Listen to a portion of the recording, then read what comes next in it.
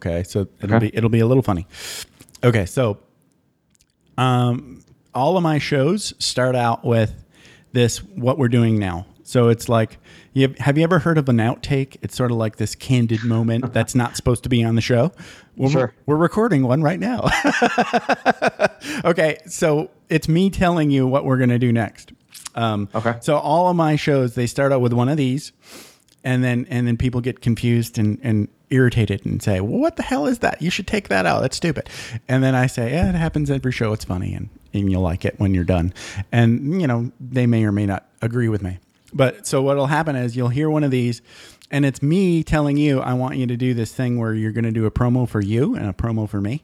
So you say something like, hey, this is Joseph Hogue from Let's Talk Money on YouTube, and you are listening to Jeff Smith on Vroom Vroom Veer. See, so I've just done it. That's the promo. That's all I want people to hear. Okay. But I want you to say it because it's, because then it's like a rock and roll DJ thing. Excellent. Well, I'm thinking you just did it, so why don't we just move on? But let's go ahead. If you want to skip it, that's fine by me. Let's go ahead. Let's do it. Okay. Whenever you're ready. Okay. Hey, Joseph Hogue here from the Let's Talk Money YouTube channel. Okay, we got to start that over. That's why it's outtakey, you see? That's why it's outtake. I went in because I say that in, the first part of almost all my videos, so I just kind of flashbacked to all my videos there. Which is fine. Jeff, Vroom Vroom Veer podcast? Yeah, you can just say, and you are listening to Vroom Vroom Veer with Jeff Smith. See, I just said it again. See? And I'm still undecided whether that's a real name or a pseudonym or what. I mean, Jeff. It's like your real name is Ted Kaczynski, and you're just, trying to be a little bit more PR on it. I don't know. Yeah, it could be. But I guess it's all part of the mystery. All right, let's try this again. Hey, this is Joe Hogue with the Let's Talk Money YouTube channel. You're on Vroom Vroom Veer with Jeff Smith. Rock on. Well done. I think this has been, I have to start slow and just do it all like what we just did. If I do that every time, I'm not going to get angry emails. You understand what's going to happen now on your show. So on your show, it's going to be somebody else doing a similar thing. Okay. And then you'll hear an intro, and then your show will start. Does that make sense? No sense at all, but I'm ready to get started. Perfect. Thank you. All right. I'm going to hit stop, and then we'll start the show. Okay. All right. Perfect. Are you ready to thoughtfully steer away from your revved up, frenzied, and far too often scripted life? Then welcome to Vroom Vroom Veer with Jeff Smith, where he guides you down the road differently traveled by sharing unique experiences with guests who have managed to shift away from a life stuck on cruise control and veered their way into a more authentic and fulfilling one in all sorts of interesting and kind of remarkable ways. Get ready to Vroom Vroom Veer with your differently traveled road chauffeur, Jeff Smith. Thane Marcus Ringler, thank you so much for being on Vroom Vroom Veer and welcome to the show. How's it going? It's going well. Thanks for having me, Jeff. I'm curious, you've obviously gotten pretty good at saying vroom vroom veer. It's kind of a hard thing to say. It takes practice. Thankfully, for whatever reason, I picked it up rather quickly, I guess because I was saying it all the time. But yeah, you're right. It's a tongue twister and everybody screws it up. And I kind of like that. Yeah, no, it makes for an exciting, intro. What's the craziest thing you've gotten? Oh, the most common is vroom vroom veer.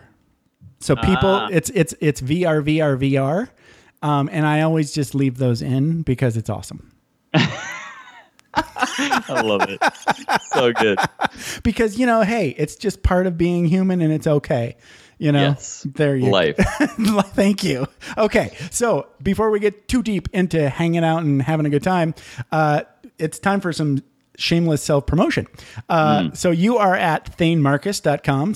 And you are a speaker and a coach and you got lots of things going on. So talk a little bit about what you're most excited about in your business today there in LA. Yes, I am. Thanks for that. I am very excited about it. I'm doing collaboration work, which is a combination of coaching, consulting, and creating with people. Cool. It's basically taking the professional athlete's mindset into everyday people and everyday life. And that's been really my favorite thing to do. But my new book is coming out this month, called From Here to There, a quarter life perspective on the path to mastery. And that's really been a couple-year project in the making that I'm so excited about and can't wait to share with everyone. So definitely head over to thanemarcus.com to check out all the info for all those things, including the speaking schedule that I've been working on building out. So a lot of fun stuff. Very excited about the path ahead and what's in store. Awesome. And I love your site. Very clean. You know, I had to do a little cyber stalking. Yes, well done. Whoever's doing your design, really well done. Okay, so now, Vroom Vroom Veer time. I'm going to tease out some stuff. So later on, we're going to talk about, let's see here. We're going to talk about some of your favorite Bible passages. Yeah. Yeah, and then how that sort of like fed into your sort of like catchphrase for your business, connecting, collaborating, and inspiring. But first, we have to play the Vroom Vroom Veer game and basically make the topic of the show you and the pulp fiction version of your life, which means we don't necessarily have to be chronological. We can jump around a lot. So you grew up in a place in Kansas, and I want to say it right, Hutchinson? Hutchinson, yeah. Hutchinson. Okay, sweet. So talk a little bit about what it was like growing up in Kansas. Hutchinson is the home of the Salt Hawks. That was the high school mascot. I think we're the only Salt Hawks. Wow. Yeah, it's amazing. Yeah, I've got a good one too, but go ahead. What was yours? Mine was the Menominee Maroons. Right. Nice. It's got some nice. It flows well. That flows really well. Okay. Yeah, the Hutchinson was a great town, man. A great city to grow up in. About 45,000 people. Awesome people. A slower pace of life. Very, simple. It's in the center of the country, the heartland of America. Right. And almost I was really dead blessed. center. Yeah, it really is. And now we know that's where Superman grew up too. So that's important. Yes, and he's a good guy, right? yeah, he's a good dude. So good family values. Yeah, really strong, But yeah, no, I loved it. I grew up about a mile away from one of the best golf courses in the country, actually. Prairie Dunes Country Club. Shout out to them. It's an amazing place. It really is a little piece of paradise in the middle of America. And so that was a sweet blessing. And I really, had a pretty normal, simple childhood. And I think the beauty of growing up in a place like Kansas is that when you have less things to do in the city or in the town or just wherever you live, you are forced to get more creative. And so you come up with more games and more fun things to do with friends. And I think it's a really important part about being a child and developing as a kid. And I was really grateful for that. So did you run around outside a lot when you were a kid? Oh yeah. Everything and anything That's great. you could do, you were doing it. I mean, I still played video games too, but it wasn't. Yeah. That was only a small part, And so it was an amazing childhood. I had some great friends who are still, lifelong friends, even though we live in different places in the world now. Incredibly thankful for growing up where I did. Awesome. Yeah, I grew up in rural, even smaller town, Michigan. Mm. So I think, I wouldn't call Kansas necessarily Midwest, but I mean, it's still culturally similar, I think. It is. Oh, it is the Midwest. No, it's totally. Yeah, it's we consider ourselves Midwest. Okay. When you get down to Texas, they start considering themselves the South. Actually, Arkansas does too. Half the state in Arkansas is Midwest and half is we're South. So it's kind of funny. No, Indiana's a lot like that. Southern Indiana feels Southern to me. Wow, that's funny. I don't know. Because I had two sets of friends. So a friend of mine had relatives from Southern Indiana, and they sounded Southern. Okay. And then I had another friend who was from Northern Indiana, and he sounded Midwestern. So, you kind of, I think Kansas is one of those, maybe not. I don't know. Because I don't know if I've ever been to Kansas. Wow. I don't know. It's such a destination. I'm surprised. Yeah. Well, okay. I've been through Missouri, St. Louis, and that's really close, but not there. Right. So I'm not sure. I have to think put it about on the bucket list. There you go. Right. Yes. And I bet you there's still good barbecue in Kansas. Some of the best. Yes. There's a place, shout out to Roy's. There's a place in Hutchinson called Roy's that is a hole in the wall. They only have a certain amount of meat every day. Once they run out, they're out, but it's there's always a line. Best. Yeah. Right. There's always a line when it comes to lunchtime. So when you get barbecue, you pretty much want a hole in the wall. That's going to be your best barbecue. It should be coming from something dirty that looks like a pit.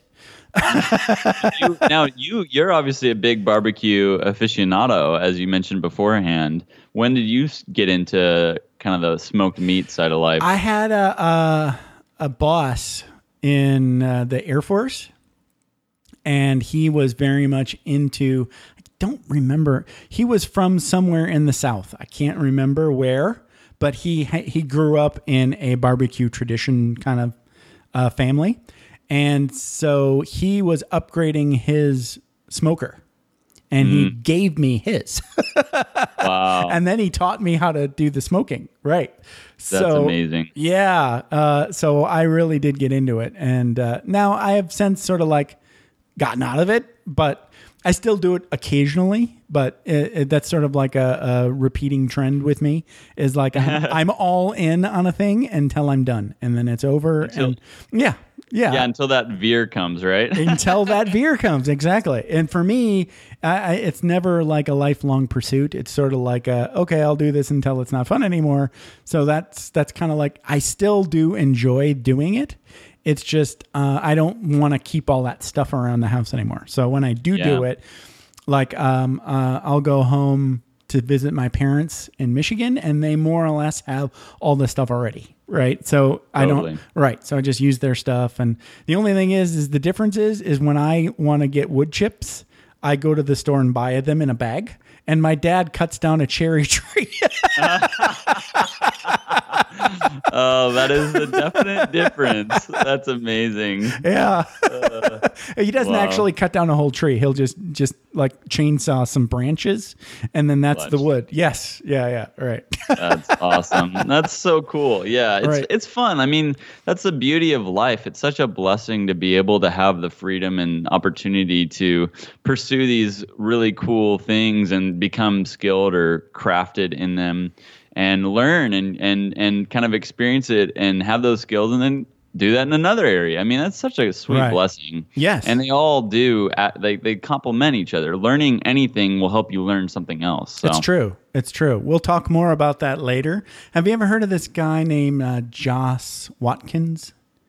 No. Waitskins. Okay. Oh, Josh Waitzkin. Yes. Yeah. Okay. Yes. So you know who I'm talking about. Yeah. He was like I listened to his audiobook, and I think it was called The Art of Learning.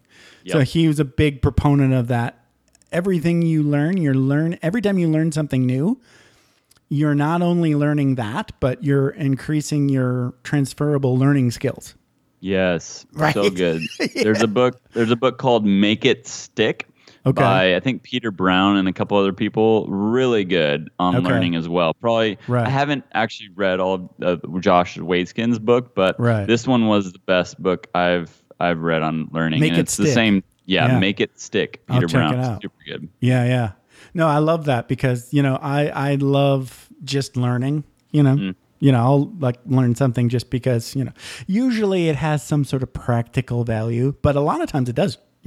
It's just like, I'm bored. Oh, hey, I've always wanted to mess around with this, So, yeah. And that's the thing. Like the practical value helps us have the motivation and incentives to learn it. Right. But if you don't necessarily need that, then you don't have to have it, right? It's just learning. And there's intrinsic benefit from learning itself. And once we understand that, it doesn't really matter what it is at that point. That's true. Yeah. That's true.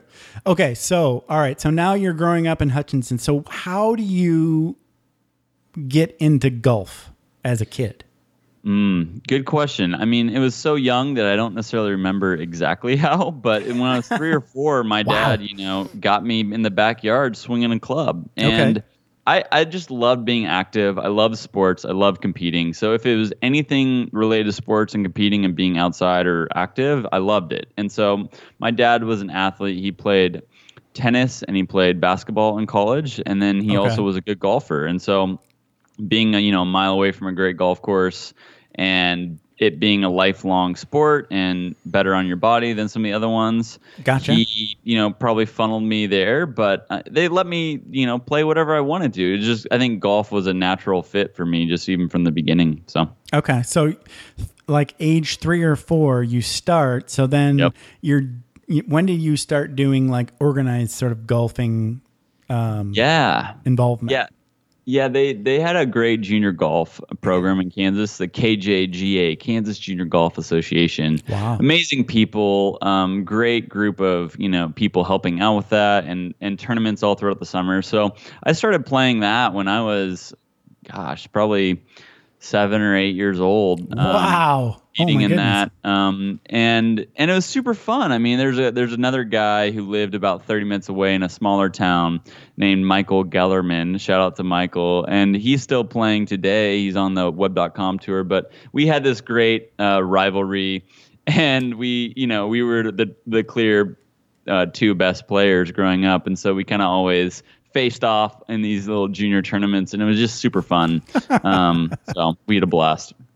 Now, did you take it too seriously, or were your parents good about like having you sort of like have a little like insight into don't take it too seriously, right? Or were you taking it too seriously? I don't know.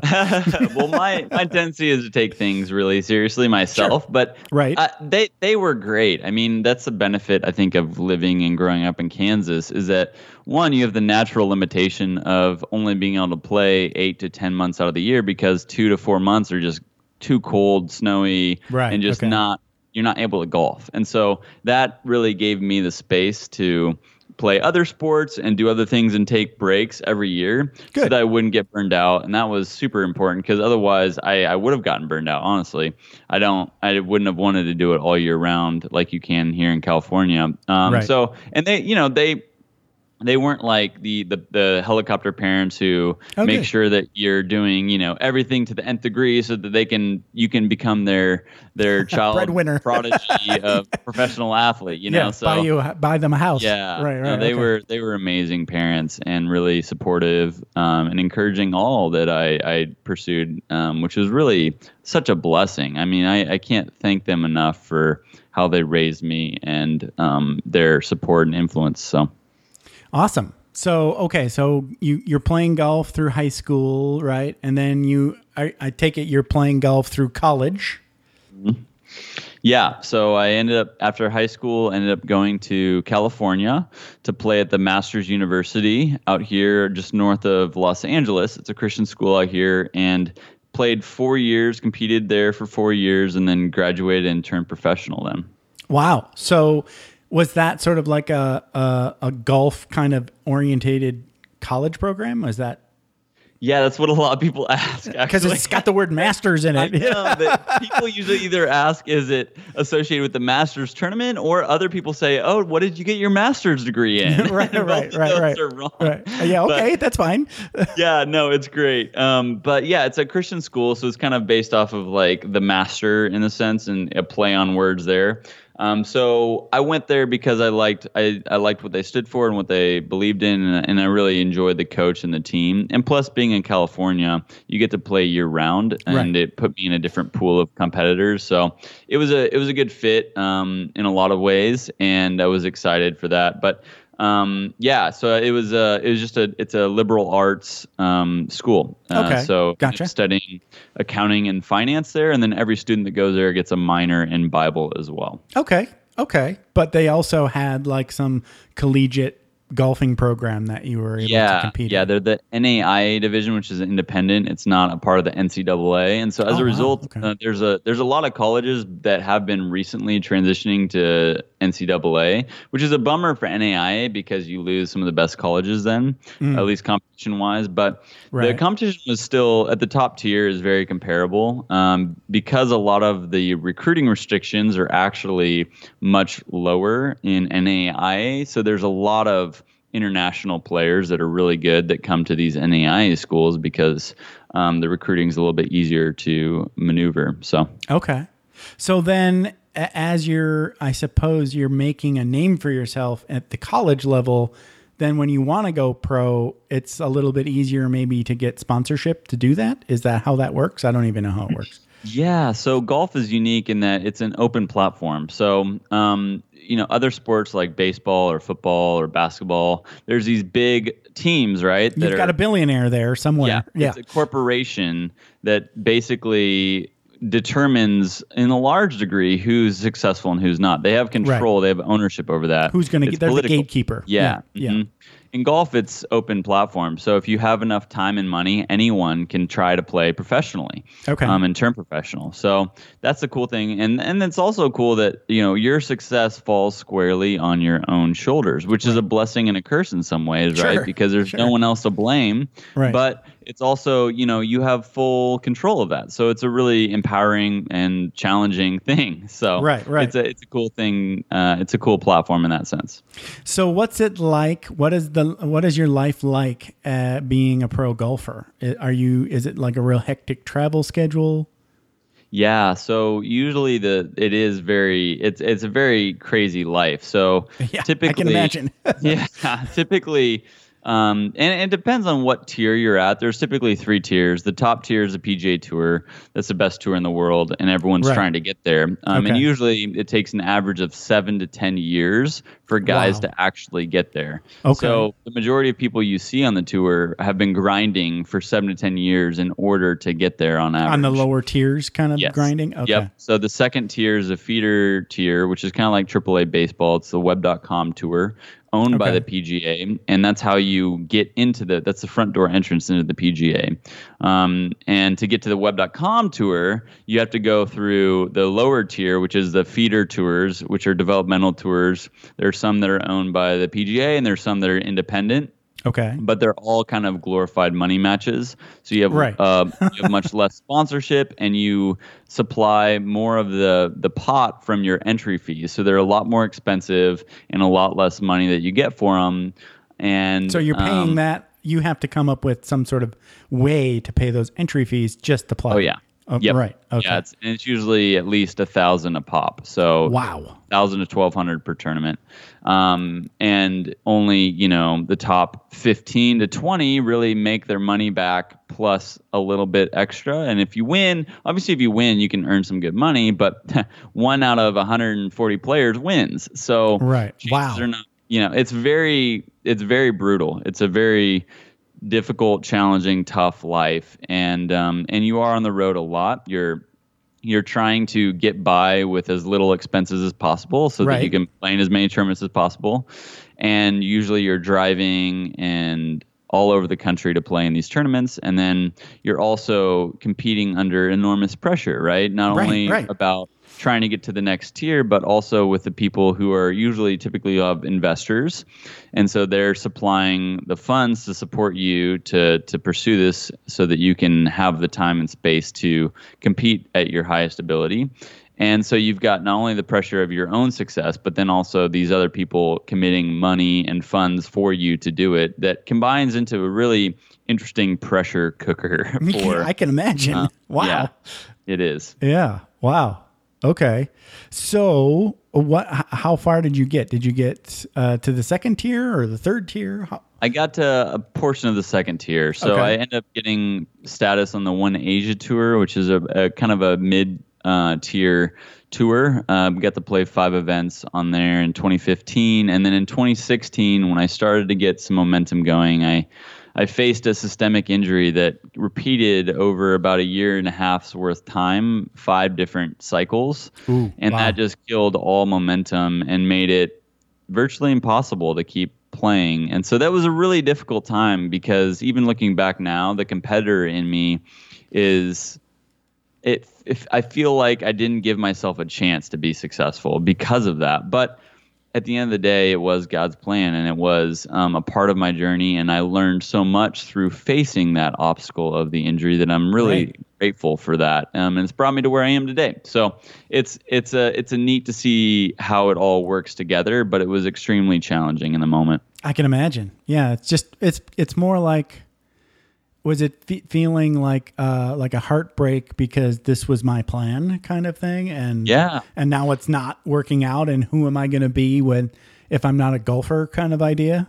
Totally. Yeah. I mean, so much of all that we do, right, is tied to our identity. Correct. And we associate what we do with who we are. Right. When really they're different things. And, correct. Totally different things. Yeah. So identity is huge. That's a big part of it. And when, and also it's a sunk cost fallacy. Like the amount of years, time, energy, and money invested into this pursuit was like, it's life-filling, right? It felt like a mountain, right? Yes. Yeah. And so I worked my whole life towards this goal, and to end that pursuit as a failure it's crushing, right? You're like, wow, I can't even imagine. And for me, like the only way that I was able to thrive through this transition is a testimony to my faith in God. Like that gave me the purpose and ability to not have my identity tied to golf, but tied to Him ultimately at my core and foundation on just being created as a human being,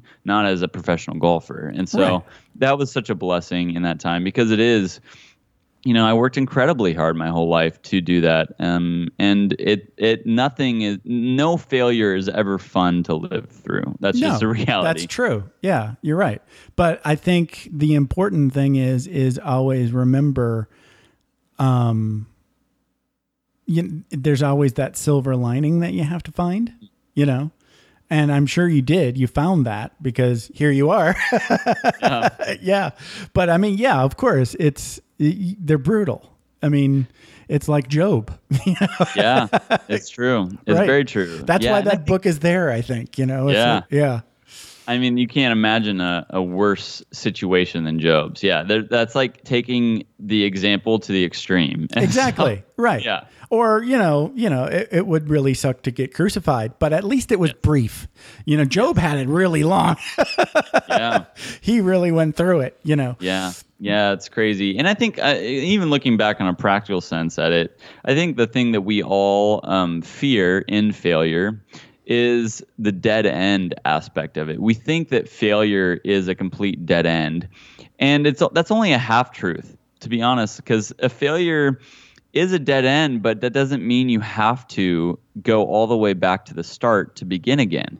You can take a few steps back and then pivot into something else that this pursuit into whatever journey it is has equipped you and prepared you for the other things so much better than not to begin in the first place. Right.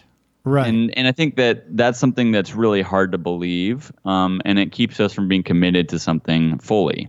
And it was true for me in golf even. It was hard for me to initially commit fully to professional golf without any contingency plans, because what if I fail? Like what if the chances are I'm going to fail. So how do I'm I likely to fail. Right. Yes. Yeah. And how do I commit like with no contingency plans? That was what my actual college coach really emphasized a lot. And it was hard for me that first year to really believe and do that. And then after about a year of playing professionally, I was like, no, you're right. Like if I'm not 100% committed to this, that leaves room for doubt to creep in. Yep. And when doubt creeps in, your performance is limited, and you're operating off of fear versus confidence. So. Right. And your faith is shaken in your own ability. Yep.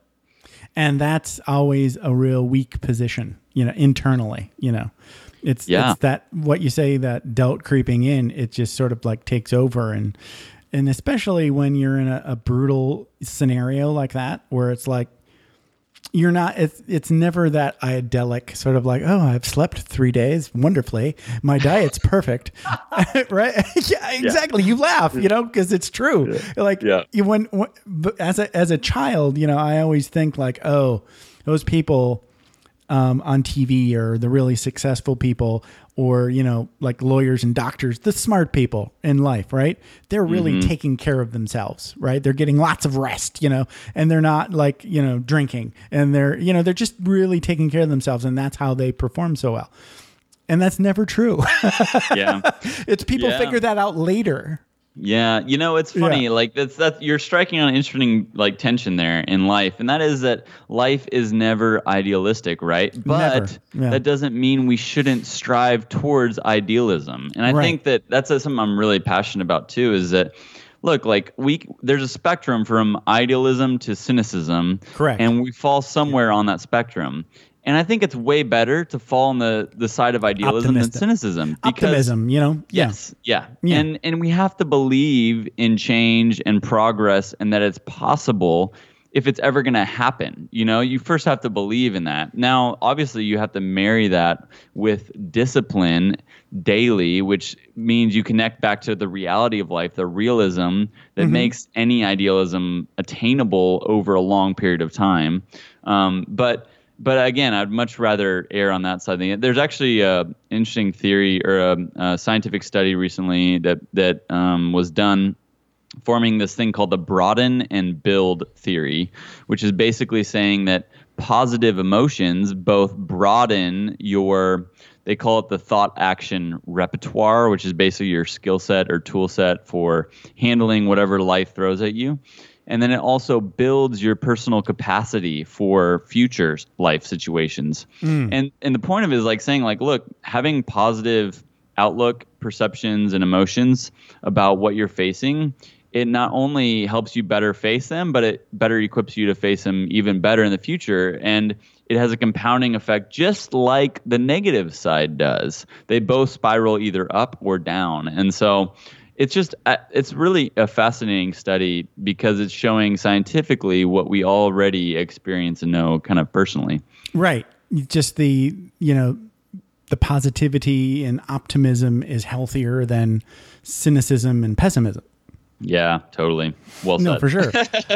Yeah. You know what? And I definitely sort of like, I always thought of myself as an optimist and then I've had people on my show call me out, which is awesome and say, wow, that's a really cynic, there's a lot of cynicism in what you just said. And I'm like, is there? Oh yeah, you're right. And you find that I think it's more so in my generation. I'm a little bit older than you. So I'm like a Gen X guy, but I think Gen X has got like this, they don't even know they're doing it. Even like the positive Gen Xers, right?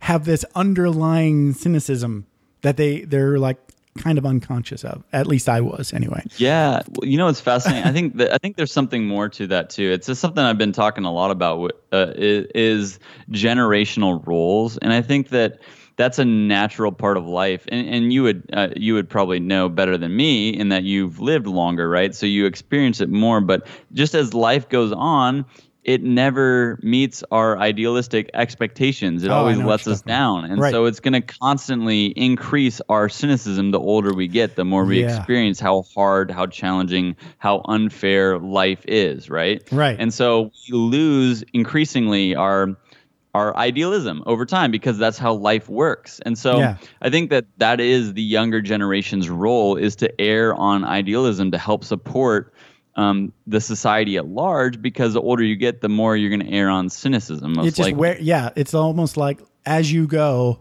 you start losing the battle. Yeah. Right. And both sides are needed. I mean, at the end of the day, you just can't live in a fairy tale. It's like life is going to be hard, and there's real problems and real sucky realities that you can't ignore. Right. But it's how you deal with it. I think. I learned like another thing that you said that I liked on your blog, on your webpage was, let me make sure I got this, passionate about taking action daily, right? Where you're reminding yourself constantly the things that you believe. You have some sort of daily practice to do that. That helps you sort of like keep the wolves at bay, so to speak, right? Of those negative thoughts and the pessimism and the cynicism. I think it does for me. Yeah. So, okay. So let's see here. Now, where are we on the timeline? So, okay. You're a pro golfer for about 3 years. You're injured. You kind of have to go through some. Yeah. Who am I going to be? So now I guess we're almost pretty close to present day. When did your golf career end? So it came to a close in December of 2017, this last December. Wow. Okay. Real recent. So real recent. Yeah. It's less than a year ago. So last fall, after about 5 cycles of the injury, I played in a qualifier for the European Tour, didn't make it past the first stage, and the body was still very questionable. Right. I still didn't know for sure if I had been fully past the injury or not. So I took a couple months to really pray about it, to consider, to seek counsel, to talk with my team, my investors, and to take some time to myself to really evaluate, okay, like who do I believe who has God created and called and equipped me to be, like, in life? Is it a professional golfer or is it something else? Right. And over that time, it became clear it was time for something else. And so that was kind of what led to the decision. And then the last year has been really building into what's next. And it's, the word of the year for me is build. And I love it. Good. And it's one of those things, like, it sounds great. It's super exciting. When you start the year, I'm going to build, right? And then you get like 4 or 5 months in, you're like, yeah, this has been good. All right, like, what's next? And you're like, oh yeah, it's a year-long word, and building is a long process. Yeah, it is. It's not, nothing is built overnight, and it usually is years that take into building something. And so it was kind of humbling to get to that kind of 3, 4, 5 months in and be like, man, this is building is long and hard. It takes, and that's where the focus has kind of been on patience and persistence. I love it. Wow. So that brings us to now what you've got going on now. So you've moved to LA and you're there as your permanent base. Mm-hmm. Talk a little bit about what sort of things you're doing for folks and your approaches, Yeah, it's been really interesting to see where it's all come to. It's very I've found that I'm spread too thin and I've taken on too much, but that's kind of how we learn, right? Yes. So right. Yes, indeed. But yeah, so right now I've got 3 main kind of buckets. One of them is my personal brand, Thane Marcus, which you mentioned beforehand. That's where I do my blog writing and my coaching and collaborating with individuals. And then I also wrote the book that's coming out this month. So that's been where a lot of my energy had been going into. And What's then the name other of the book again? The name of the book is From Here to There, A Quarter Life Perspective on the Path to Mastery. Okay, I'll link to that in the show notes. So yes. Yeah, cool. All right. And then I have a side business. It's a coffee company that I started. Oh, wow. Okay. So it's a portable espresso bar for events and weddings, and it's been super fun. The last building that the last 3 to 4 months, and so that's been picking up some steam. And well done. So it's kind of a daily balance between the personal brand, the book, and this coffee company as kind of my 3 main things. I chose to go the self-publishing route with the book, which means I assumed all of the responsibilities to execute on it. Right. And that's you got to do all the marketing, and that's why you're on a podcast. Yeah, I get it. Been a huge push, and I've learned a ton from it. But and then the kind of leveraging that into more speaking opportunities moving forward as well has been a big focus. So it's been an interesting stage of life. It takes a lot of work. I've felt spread too thin and like I'm not capable, but finding ways to be capable and finding ways to keep each ball pushing and moving forward has been a fun journey and a fun dance. Lovely.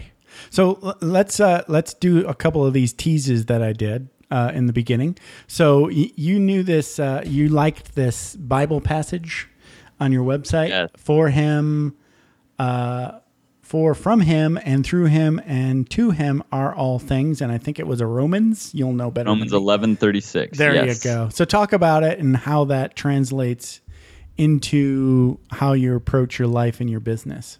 Yes, indeed. Well, I love roadmaps. I love equations and systems. And I also love it in a succinct, memorable way. And so this was a verse that really just hit me this last year, couple years actually, and become kind of a rallying cry for me because as a Christian, I do believe that everything is from God. He's the one who created everything. He's the one who sustains all things. And so not only is it from him, but it's through him. He's continually providing the sustenance for us to live on, for us to operate on, for us to, every breath, the air is from him. And then to him, the glory from all things are ascribed to him. He is the point of why we are created. And so it's a verse that really is my foundation and my why.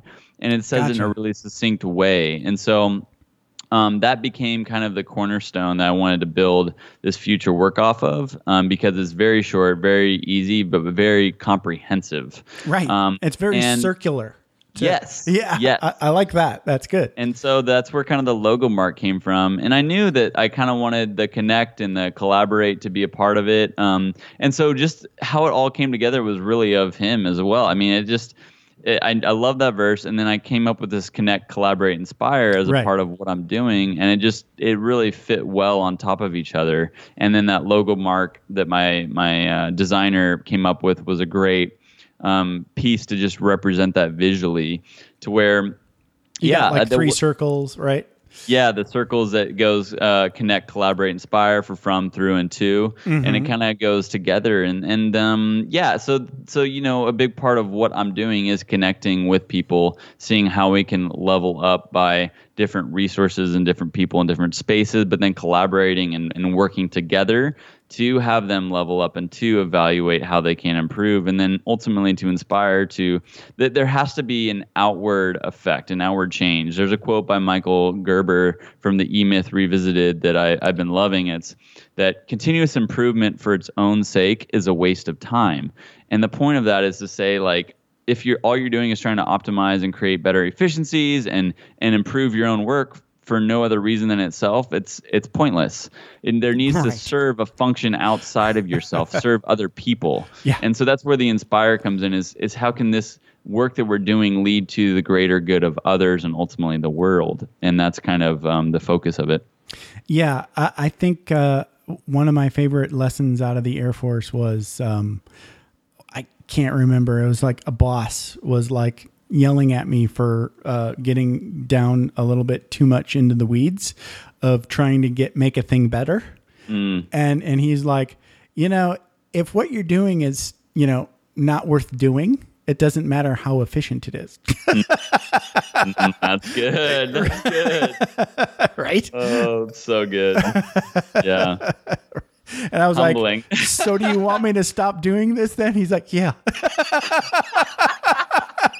Oh, it's epic. So good. I was like, cool, because it was sucking anyway.